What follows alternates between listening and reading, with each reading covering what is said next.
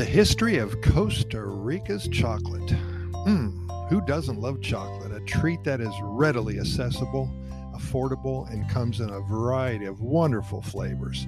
It wasn't always this way, though, for thousands and thousands of years. Chocolate in its original state was prized by ancient civilizations like the Aztecs and the Mayans, and used as currency by other indigenous tribes. The history of chocolate is as rich as its taste and has a significant place in Costa Rican history as well. The cacao bean from which chocolate is made was a highly prized and sacred crop among the Chorotega and Bribri people in Costa Rica.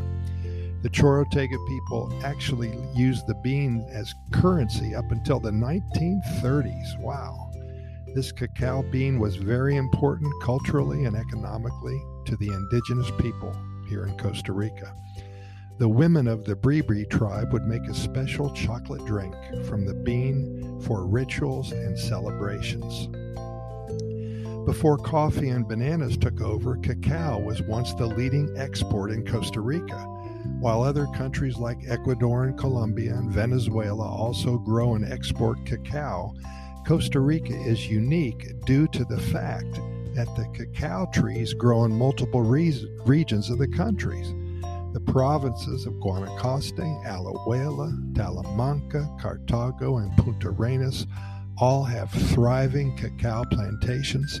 However, in the late 70s, a fungus wiped out over 80% of the trees in Costa Rica. Those are the cacao trees, devastating this industry.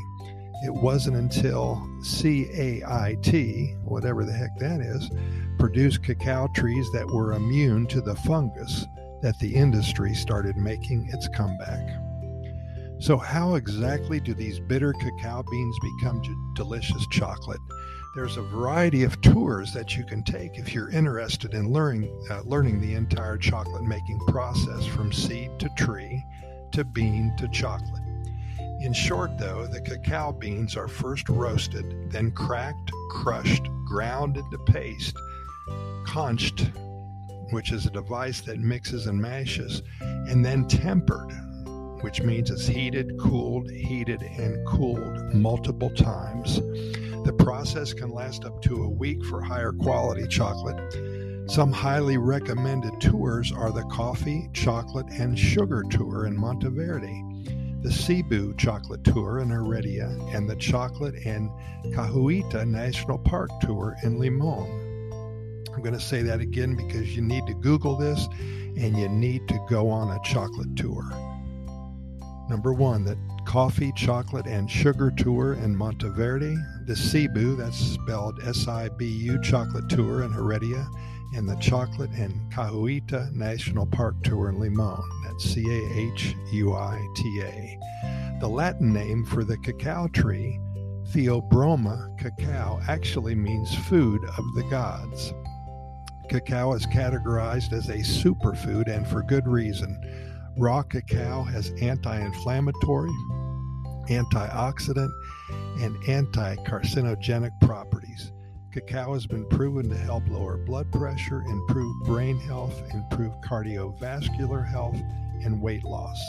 Help prevents cancer and improves overall mood, among many other great benefits. High-quality dark chocolate is said to have similar effects. Treat yourself like the god or goddess you are and eat more cacao and dark chocolate. Hey, just a quick synopsis of the cacao industry here in Costa Rica. Again, along with the coffee plantation tour, the cacao plantation tour is amazing. Hey, Pura Vida, we really appreciate your listening. If you like what you heard today, please share our links on social media. We'd really appreciate that. And you can find us on all podcast venues, iHeartRadio, Spotify, the Apple and the Google podcast platforms as well, and many others. Simply Google our name, Costa Rica Pura Vida Lifestyle Podcast Series, and you'll find the links. They'll show up right in front of your eyes. Hey, thanks for listening. We really appreciate it, and we'll see you tomorrow. And go have yourself a bar of chocolate.